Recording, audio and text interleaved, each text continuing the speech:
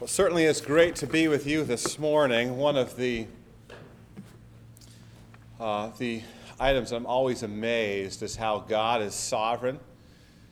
In trusting God, there are three key truths that we need to understand, right? That God is sovereign. God is infinite in wisdom, and God is perfect in love. And in everything that we do, we know God is in control. And as the Lord lays on people's hearts, as his messenger is used to preach the word, I am always amazed at how the Lord puts things together. And what I mean by that is certainly all of the songs that were sung this morning are focused on the Lord being our highest, being our priority. And the challenge that we have today is that very thing. Where are your priorities? I've entitled the message, Mastering the Power Button. You may say, what in the world is that all about? Well, stay tuned, and you will understand what that's all about. Over the past few months, I've had the privilege of leading the college and career, doing that jointly with Pastor Chris, with his illness and his being away a few times, even being today. I've been able to do it a little bit more, I think, than he has. And I've really enjoyed my time with those folks. It's getting to recognize and realize that age group is at a crossroads, right? They're at a stage where they're trying to figure out, I'm moving from being within my parents' control to taking on more control, more responsibility, and then moving on my own. And the challenge that they have is certainly, how am I going to make decisions without my parents telling me what to do and make them that are based on God's Word? I appreciate and am impressed by their attendance. We've had all the way up to almost 15 at one time, and when you play games with 15, it's a lot more fun than playing it with 2. Me and Kristen. Not that that's ever happened, but it's great. And their attitude has been great, the desire they have in their heart just to come and talk and share. You know, there's a lot of things they don't want to share, but certainly I ask the questions and I just pause. And you know, when you pause, people get uncomfortable and someone says something. Great, we've got conversation going on. And that's a great time that we have. And you know, I realize also the importance that I have in that ministry, and that these young people are the next generation of this congregation here. And that is a very awesome responsibility and a very humbling responsibility, because they're going to listen. There's at times where you're considered the mentor, the teacher, the guide, the leader, and as we know in God's Word, that responsibility is quite high, and it says in Scripture that you should not all wish that responsibility, because greater is your judgment on that, in a positive way. Greater is that. Well, one of my key desires in this ministry is to really help them, as we've talked about, to form a biblical worldview, to challenge them on the decisions that they make each and every day. And that they think about it not in a vacuum, but that there is so much to think about, because the ramifications of your decision may not be endeared. You may not see them until later on in your life. And that can have either positive or negative response later on. Remember, it's not about the college, the education, the job, the money, the title, the material possessions. What it's about Christ. It's about living for Him who gave His life for us. It's about honoring the one that loves us more than we can imagine. It's about pleasing God. That's what it's about. And as the world challenges them to pursue, go for the gold as the Olympics are going on. And what's the gold? The gold for is the best school, the best education, the best job, the best title, the most money. It was funny, I would urge you to pray for one of the young men who come to the Bible study. His name is Steve. He's not a believer. and we were talking about the world's definition of success, right? A house in the suburbs, 2 to 3 vehicles, 2.4 children. How you figure that one, I don't know. If you figure out, let me know. He goes, wow, that's in the Bible? I said, no, sorry, that was just an explanation of what the world thinks. Because he was challenged by that. But that's what the world pushes. You know. You probably feel at the same moment. And we have to get them around that and think of how do I respond biblically? Because at the end of the day, it's about living with God for eternity and praising Him and honoring Him. So, what I call this generation, I don't know if anybody else has called it. If you wish to use it, you certainly can. I call it the power button generation, right? I think you know what I'm talking about. We're living in an age of Facebook. I still don't have an account on Facebook. We're living in an online game generation, YouTube, Xbox, iPod, iPhone. I think it's interesting, right? YouTube and iPhone. YouTube, iPhone. Do you get that, right? Maybe afterwards you'll laugh with me. Smartphones, ebooks, laptops, text messaging, Twitter, and the greatest thing that ever happened on television is reality TV, right? Faced with that, so you can be an avatar. If you don't know what an avatar is, look it up in the dictionary, but not the dictionary that you have. Look up Wikipedia, the trustworthy dictionary that's out there. Look it up on there, and you'll find out what an avatar is. It's actually trying to be somebody who you are not. So guess what? We're raising a generation of young people who have no clue of what reality is. Let me give you a couple interesting facts. 94% of 18 to 20-year-olds use the internet. Not a surprise, right? From a survey conducted in February of this year, 31% of 18 to 24-year-olds use the internet use Twitter. Tweet, I guess, I don't know. There's all these expressions that go on, right?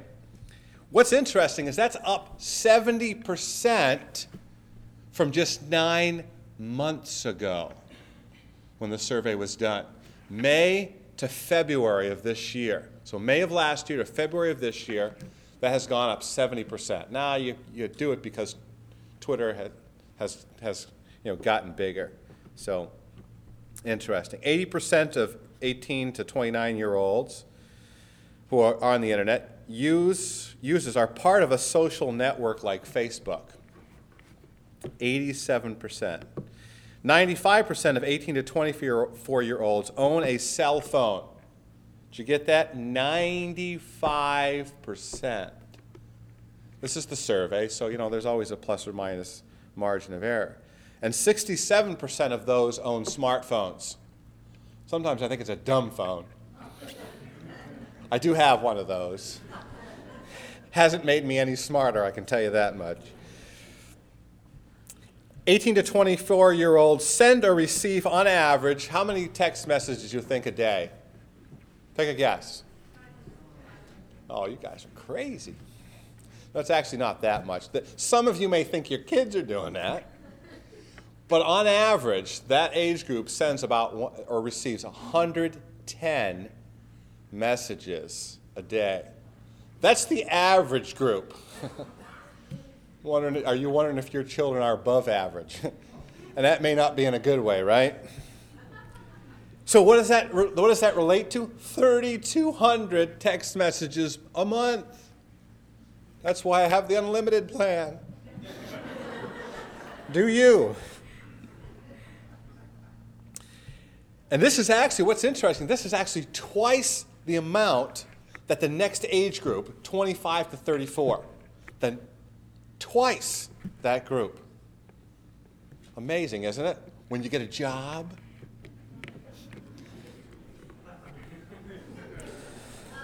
Let that one sink in, right? All right, here we go. Moving on from great stuff to greater stuff. 90% of young people play video games. It surprises you, right? Once again, surprises. In a 2007 survey, I couldn't get anything more recent than 2007, there was a game, a very popular game, many of you have probably played it, the younger folks, World of Warcraft. The average gamer on this game, it's an online game, averaged 17 hours per week. Say to your kids, get a part-time job. That's 17 hours a week, right? Do that. But 17 hours a week they spent playing that game. I don't know what it is. I mean, you can tell. Here's another interesting one. The proportion of young men seem to be a little bit more in the online gaming. Ages 18 to 35, living at home with parents or relatives have doubled over the past 30 years. And they attribute that somewhat to the online gaming that goes on. The amount of women that stay home is actually pretty constant. Very interesting. So again, deterioration of the role of man in society. These are some of the reality. This is reality. That's not reality TV. This is reality of what's happening to our young people. So we have a battle. We have a fight, do we not? We are all involved in it if we've got children or kids around that age. But let's even think about ourselves. So I asked the young folks to pull out a sheet of paper, of which they did not have, and so I had to provide that.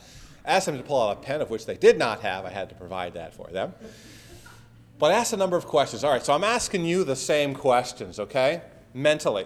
Use your mental capacities on this. So on average, on a weekly basis, excluding work, how much time do you spend on these activities? TV. Mentally start adding things up. TV. Computer games. That includes online games. Internet. Texting. Phone. I'll just put that phone. Cell phone would probably be the better word to use on that. Phone. Video games. Xbox, PS2, 3, 4, 5, whichever one they're at. All of those. How much time? Add those up. Got a number? 953? No. Add that up. Then let's also challenge ourselves. This is where we're talking about priorities. You know the next question, right? How much time do you spend reading God's Word and praying? Where is it? It's a big challenge. It's a big challenge. And we also face that same challenge. And we have to figure out priorities. The songs that we sang this morning are about giving God worship, making Him worthy. But if you look at the activities that you do on a daily basis, does that cause God to say to you, I see that you find me worthy? That I am number one. I am your all in all. That you stand at awe of me.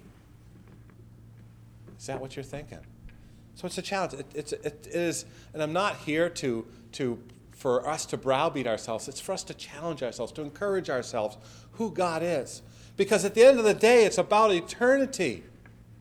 This life is but a vapor and lasts for a while, but we are with God for eternity. These aren't pleasures. These are distractions from our honoring God. Now, I want to assure you that I'm not against all these things. I mean, I'd love to play video games. My son just let me play one time, and we connected online with my brother, another mistake, and his son. For every 30 seconds, my brother and I died. So how can I figure out this game if I'm dying all the time? I'm telling you, those games, reincarnation is awesome. I'm telling you, I said, can you please stop killing me? I'd like to at least see some of the terrain in this game. It was pitiful. So they decided to they just then turned around the other way and they said, I'm standing behind you, shoot me. After 5 minutes, I figured it out and shot him. I'm glad I don't know how to play those games sometimes, right? But that's what goes on, and I'm not against it. I was the first one when Atari, if those of you who are older than me or around that age remember, that's what I begged my kids for, Atari 2600, right? This thing goes around and around, you shoot. Doesn't go anywhere, but you shoot. I wanted one of those and had one, got one. So it's not that these things of themselves are bad, it's how we prioritize these things and what's important and what's not. You wonder how the detail that they go through and even playing these games, and then when they're thinking about a job or whatever, then the details aren't important sometimes, folks. Those of you who are growing up, the details are important, especially in a world where the job market is very tough. Those things will help you stand out, and it's not how much you play the game or how well. I'm telling you, texting is not good for young people, because then when you got to send out emails or put your resume together or do a cover letter, you're sending it in cryptic notes. Right? I don't know what that means. And you know what else is going on these days too? Companies are now asking for you to open up your Facebook account to them to see what you say. Are you all the time challenging people? How many of you heard about the Chick-fil-A stuff that went on this week? I was jumping up and down. I hurt my hamstring, but I was jumping up and down. It was just awesome to see the reaction that was going on to that man who took a stand for Christ. And I don't know if you saw some news that came on. There was a man who posted on YouTube and was berating someone at the drive-thru. I promise I will get to my message here. But this is a great, I'm just giving you again some thoughts about how technology, yes, you may think it's great, but it can turn against you very quickly.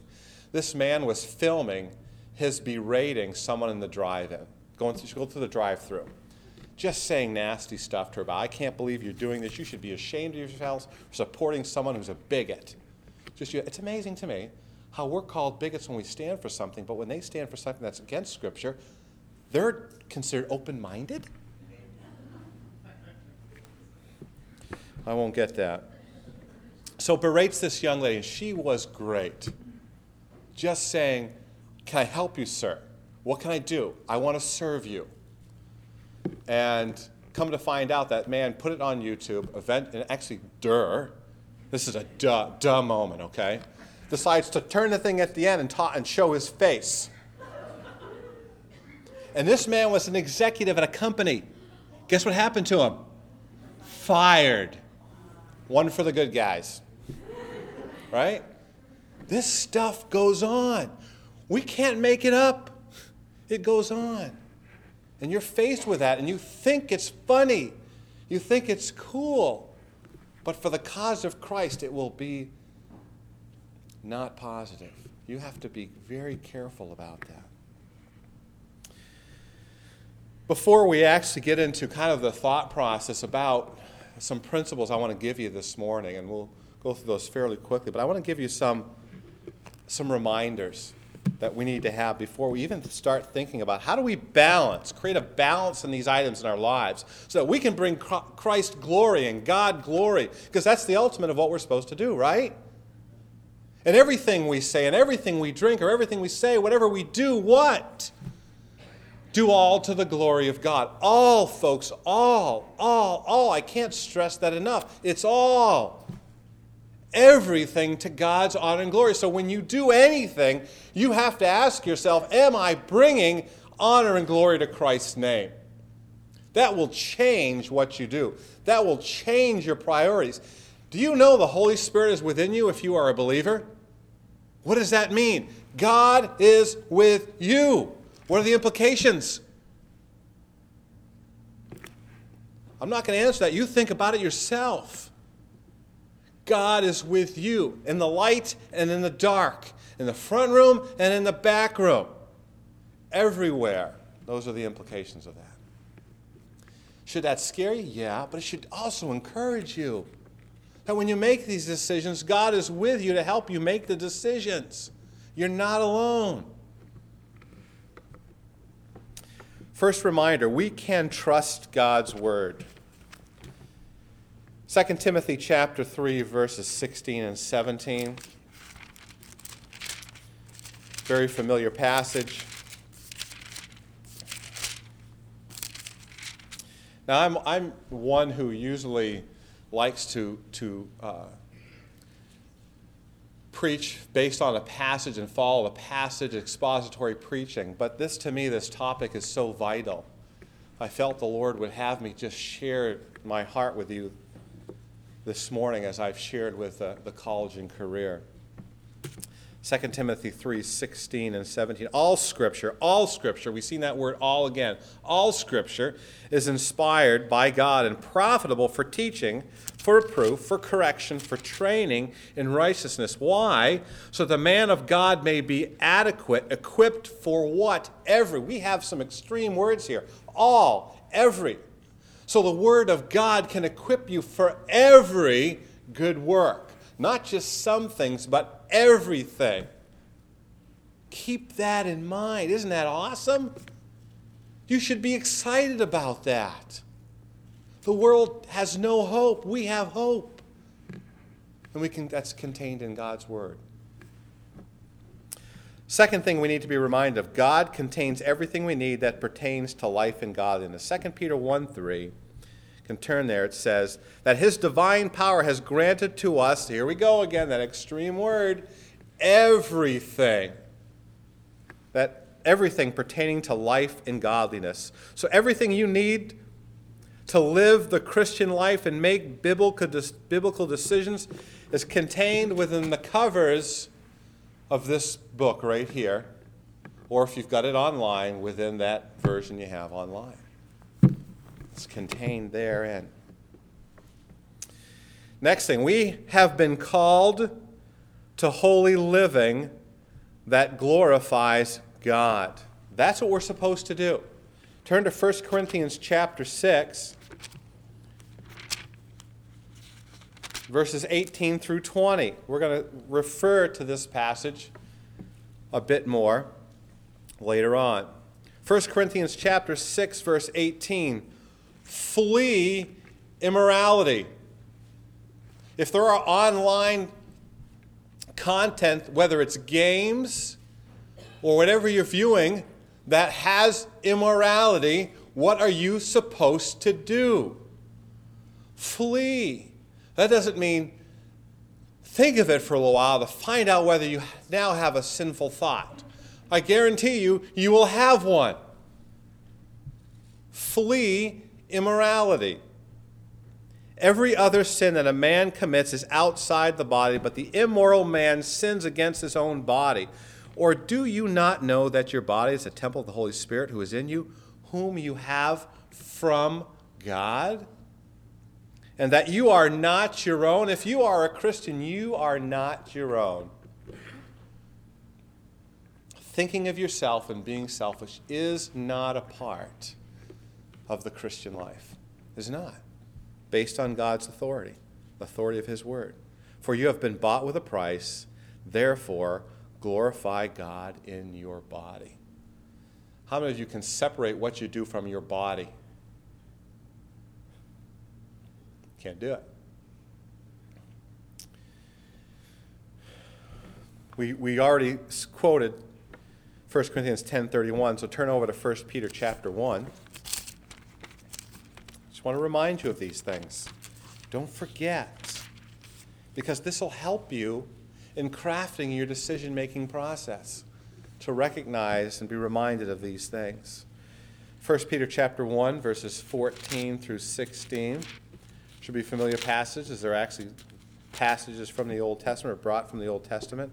Verse 14, as obedient children, do not be conformed to the former lusts, which were yours in your ignorance, but like the Holy One who called you, be holy yourselves also in all. There again, there's another extreme word. All is very inclusive. All your behavior. Why? Because it is written, you shall be holy, for I, God, as the example, am holy.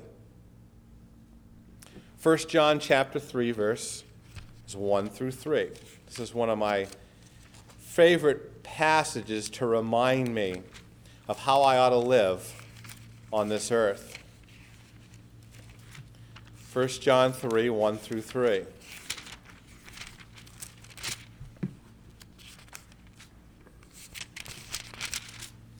See how great a love the Father has bestowed on us, that we would be called children of God, and such we are. For this reason the world does not know us, because it did not know him. Beloved, now we are children of God, and it has not appeared as yet what we will be. Talk about in the next life. But we do know, in essence, we know that when he appears, we will be like him in appearance, because we will see him just as he is. And what should that motivate us to do? That's what verse 3 is all about. What should that drive us to do? And everyone who has this hope fixed on him does what? Purifies himself, even as he is pure. Those are strong, challenging words about our Christian walk. Next reminder, you can overcome with God's help. We're here in 1 John. Turn over to chapter 4, verse 4. In the context, this is talking about false prophets and Antichrist. And what does John say here in chapter 4, verse 4? You are from God, little children, and have overcome them being the false prophets and Antichrist. Why or how? Because greater is he who is in you than he who is in the world. That should be a great comfort for you. Satan has no power over you. He can't indwell you. The Holy Spirit's within you. He can't have victory over you if you allow the Holy Spirit to have free reign in your life. It's not going to happen. Last thing, we are to put others first. Hear that? We are to put others first. I hear often to say, okay, I know I'm supposed to do that for others, but how are they supposed to think about me? Guess what? Irrelevant question. Who cares? I don't mean I'm saying that in the right way, but it doesn't matter, folks. Here's the verses. Let's read them together, okay? Let's read the one on here first, then we'll come over to here. Let's read them together. Let nothing be done through selfish ambition or conceit, but in lowliness of mind, let each esteem others better than himself. Over here. Let each of you look not out, but also for the interests of others. Pretty clear, right? I can't say it any better than Scripture, and I don't try to. It's clear that we're going to put others first. So when we think about putting our priorities together, we have to be very clear about that. Now, before we get into those things, I want to read.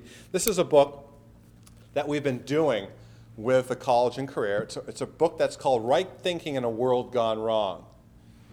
So if you'd like to know what it is, talk to me afterwards. Fabulous. It's a biblical response to today's most controversial issues. The first chapter that we've been doing is all about media. And we are in a media-driven society. Don't kid yourself. Especially when all the press for the Chick-fil-A movement, hardly any of the mainstreams really picked up much of anything. You look, you'll see. I want to read something to you before I get into the principles. It is common in the evangelical church today for people to verbally acknowledge that the Bible, as God's word, is the final authority. Right? Would you agree with that? For both what they believe and how they live. Yet in reality, a clear connection between that public confession and personal conduct is rare. Claiming that Scripture is true and complete should preclude evangelicals from turning to other sources for establishing thought in life, right? What we have in Scripture has everything we need that pertains to life and godliness.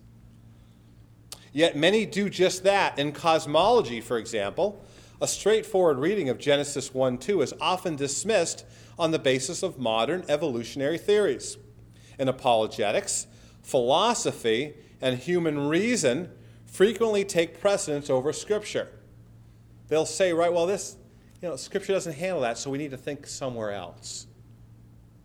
And in the church growth, demographic surveys, marketing techniques, and a man-centered theology with a watered-down gospel override clear biblical truth.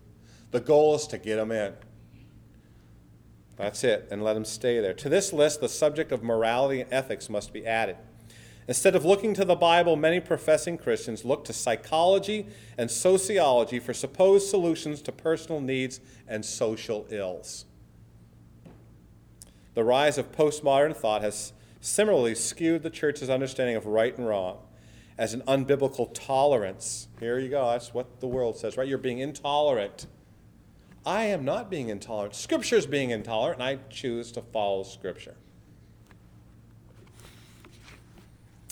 In the name of love, has weakened churches to the point where they are as soft on truth as they are on sin. One more piece from here. The fact is that far too many professing Christians live their lives day in and day out on the basis of something other than the Bible. Think about it, okay? I love the books that say the 10 secrets to happiness. I think, if they were a secret, you shouldn't have written a book on it.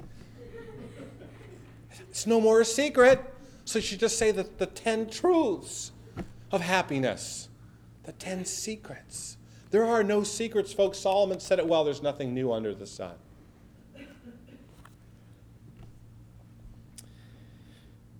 As a result, their priorities reflect the world's priorities, not God's. Their patterns of behavior and their plans for the future differ only slightly from those of their unsaved friends and neighbors.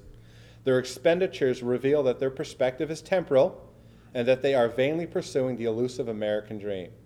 Their shortcomings, when they admit to them, receive the same fault-free labels that the world ascribes mistakes, diseases, addictions, rather than sins. As they search for answers in psychology, medication, or the self-help section of the bookstore, though they adhere to an external form of traditional Christian moralism, there isn't anything particularly biblical or Christ-centered about how they live. Isn't it interesting a lot of times how believers, when things are great, they tout how much they trust God, God is sufficient, God is everything for them. When the tough time comes, what do? What's the first thing that happens when the tough times go on? Don't come to church. Don't read their Bibles.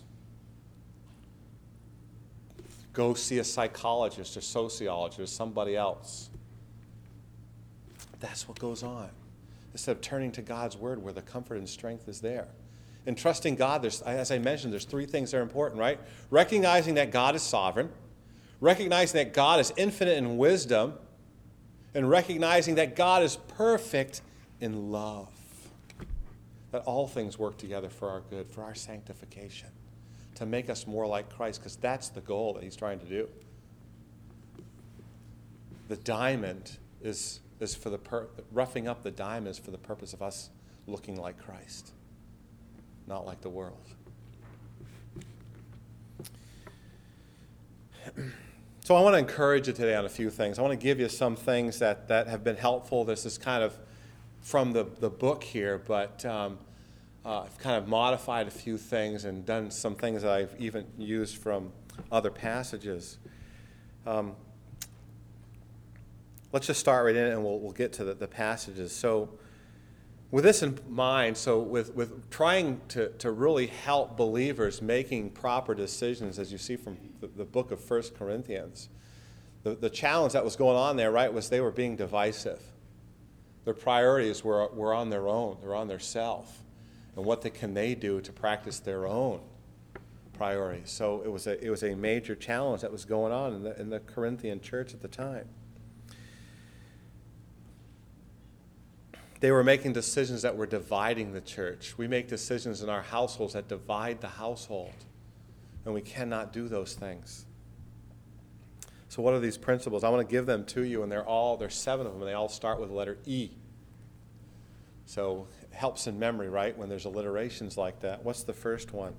The edification principle. Turn to 1 Corinthians chapter 10, verse 23. The edification principle. So when you're making decisions, every day you got to make decisions.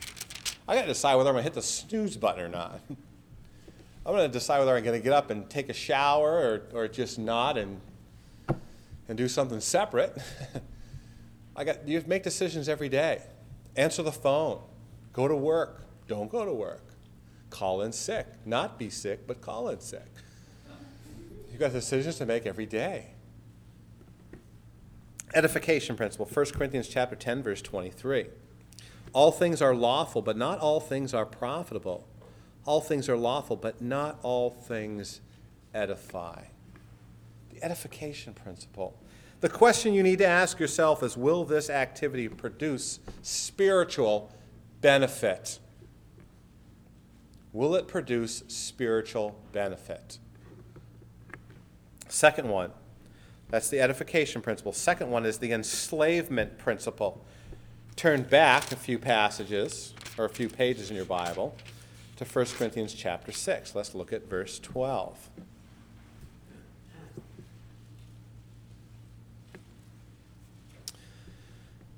You should recognize this, very similar. All things are lawful for me, but not all things are profitable. All things are lawful for me, but I will not be mastered by anything. I guess there was a survey that when they did that survey on the online folks, and I think they surveyed over 1,000 of the people who were big on one of the online games. I can't remember if it was World of Warcraft or Halo or something like that. And according to the World Health Organization, that conservative group, I'm being sarcastic, they're not very conservative at all, but in their definition of addiction, 12% of those folks would be considered addicted to online games. That was in 2007. I can't imagine what it would be today with the amount of time that's being spent on that. The enslavement principle. Will this activity lead to spiritual bondage?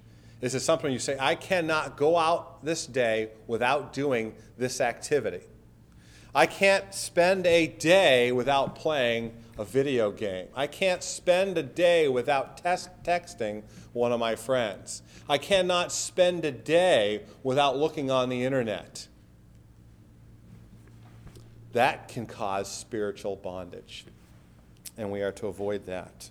So when we make a decision to do something, we have to ask our question, will it edify or will it enslave us? Let's continue on. The exposure principle. We read this passage, verses 19 and 20 of 1 Corinthians chapter 6. I think I referred to it. Or do you not know that your body is a temple of the Holy Spirit who is in you, whom you have from God, and that you are not your own? For you have been bought with a price, therefore glorify God in your body. My goal in the college and career is to get those young people to desire to glorify God and to want to please Him in whatever decision they make. The exposure principle. Will this activity expose my mind or body to defilement? Will it do that or not? Number 4, the esteem principle. 1 Corinthians chapter 8, verses 8 through 9. This is in the same, talking about number 1 priority, right, is glorifying God. Number 2 priority is others. Number 3 priority, if we want to add that, is ourselves. Certainly got to feed ourselves, clothe ourselves, and all that stuff to keep ourselves going, to do those things. 1 Corinthians chapter 8, verses 8 through verses 8 and 9, but food will not commend us to God. We are neither the worse if we do eat, nor the better if we do not eat. If we do not eat, nor the better if we do eat. But take care that this liberty of yours does not somehow become a stumbling block to the weak. So we don't want to cause anything we do to be a stumbling block for someone else. Will this activity benefit others or cause them to stumble? Number 5, the evangelism principle. 1 Corinthians chapter 10, starting in verse 9.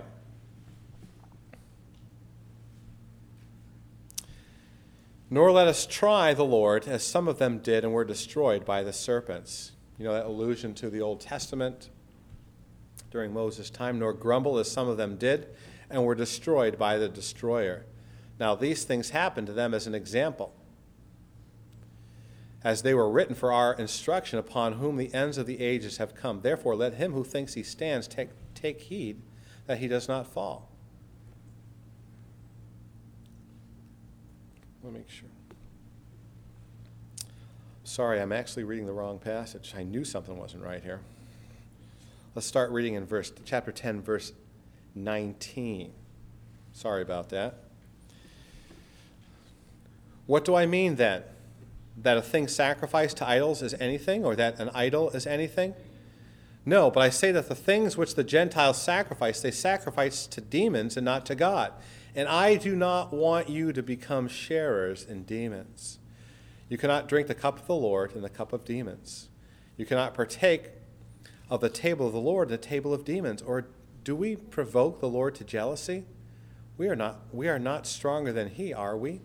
All things are lawful, but all things are profitable. All things are lawful, but not all things edify. Again, that same we used before.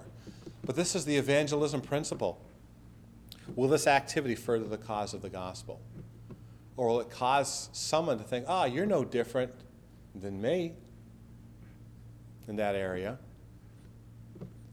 Things you watch on TV, movies you go to, places you visit.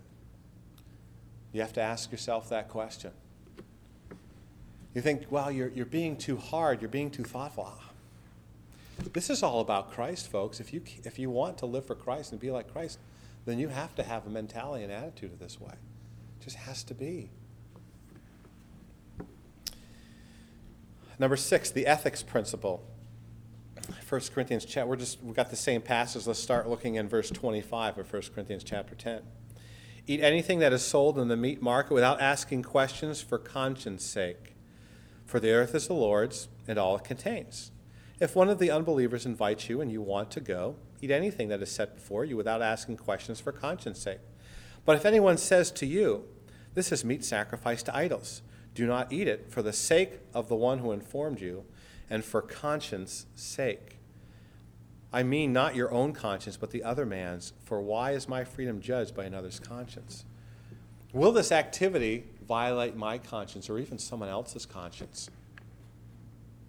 You say, wow, that's a lot to consider. Yeah. Did not Christ give the ultimate sacrifice? It's the least we could do. Simple. We're not our own. We're bought with a price. Therefore, glorify God in your body, which is not yours, which is Christ's. Finally on this one, the exaltation principle. We said it, 1 Corinthians 10:31. Whatsoever you eat or drink or whatsoever you do all to the glory of God. Will this activity bring glory to God? So let's review. First one was the edification principle. Will this activity produce spiritual benefit? Number 2, the enslavement principle. Will this activity lead to spiritual bondage? Number 3, the exposure principle. Will this activity expose my mind or body to defilement? Number 4, the esteem principle. Will this activity benefit others or cause them to stumble? Others principle. The evangelism principle. Will this activity further the cause of the gospel? Ethics principle. Will this activity violate my conscience or someone else's?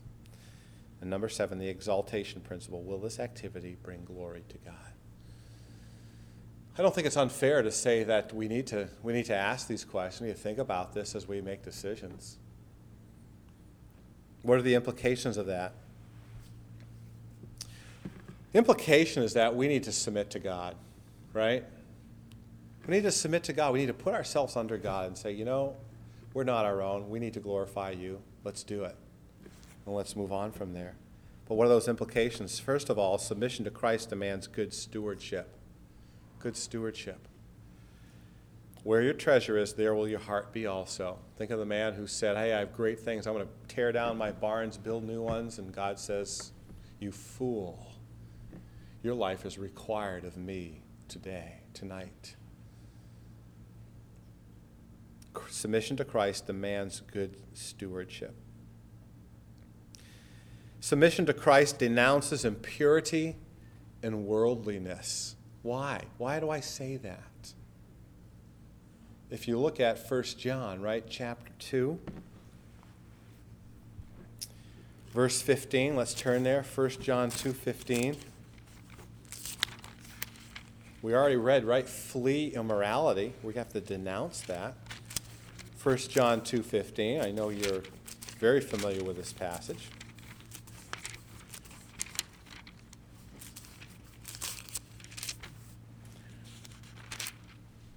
Do not love the world, nor the things in the world. If anyone loves the world, the love of the Father is not in him. Our society, you just look at the world and the world of politics. It's a push to do anything against God, to do everything against God. Not to please him, but to please yourself. We were not created. I was made to praise the Lord, and I will praise him. That's what we were created for. And we need to do that. So, number one, submission to Christ demands good stewardship. Submission to Christ announces impurity and worldliness, because why? Worldliness and impurity lead to destruction. Destruction. Submission to Christ determines right priorities. You ask the question, right? How do you define success? Ask anybody in the world, how do you define success? That's what I was saying, the 2.4 children define success. I wouldn't want the 0.4. Define success. That does not define success. Joshua 1:8 defines success. This book of the law shall not depart from your mouth, but you shall meditate on it day and night, which means the time of everything else in the less shrinks, and the time of God increases day and night, so that you may be careful to do according to all that is written in it. Then you will make your way prosperous, and then you will have success. God defines success as obeying and loving him. That's what he defines as success.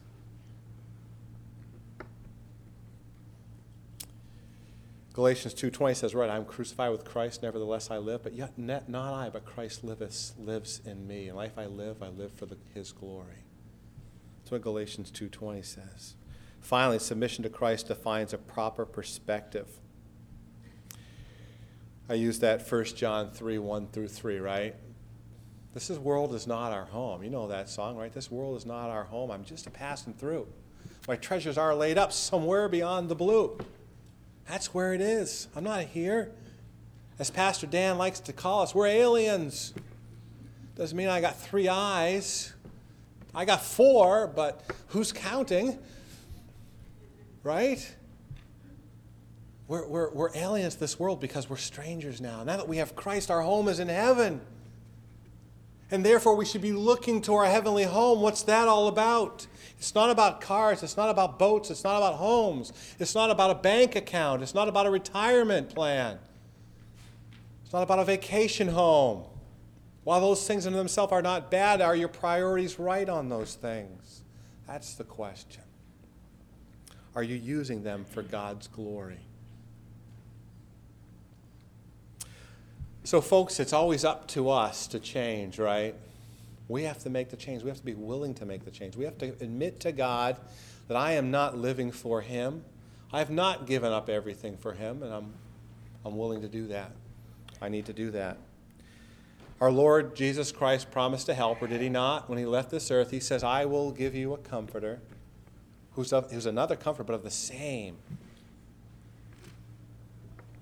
Commit today to making choices and decisions that would bring honor and glory to his name.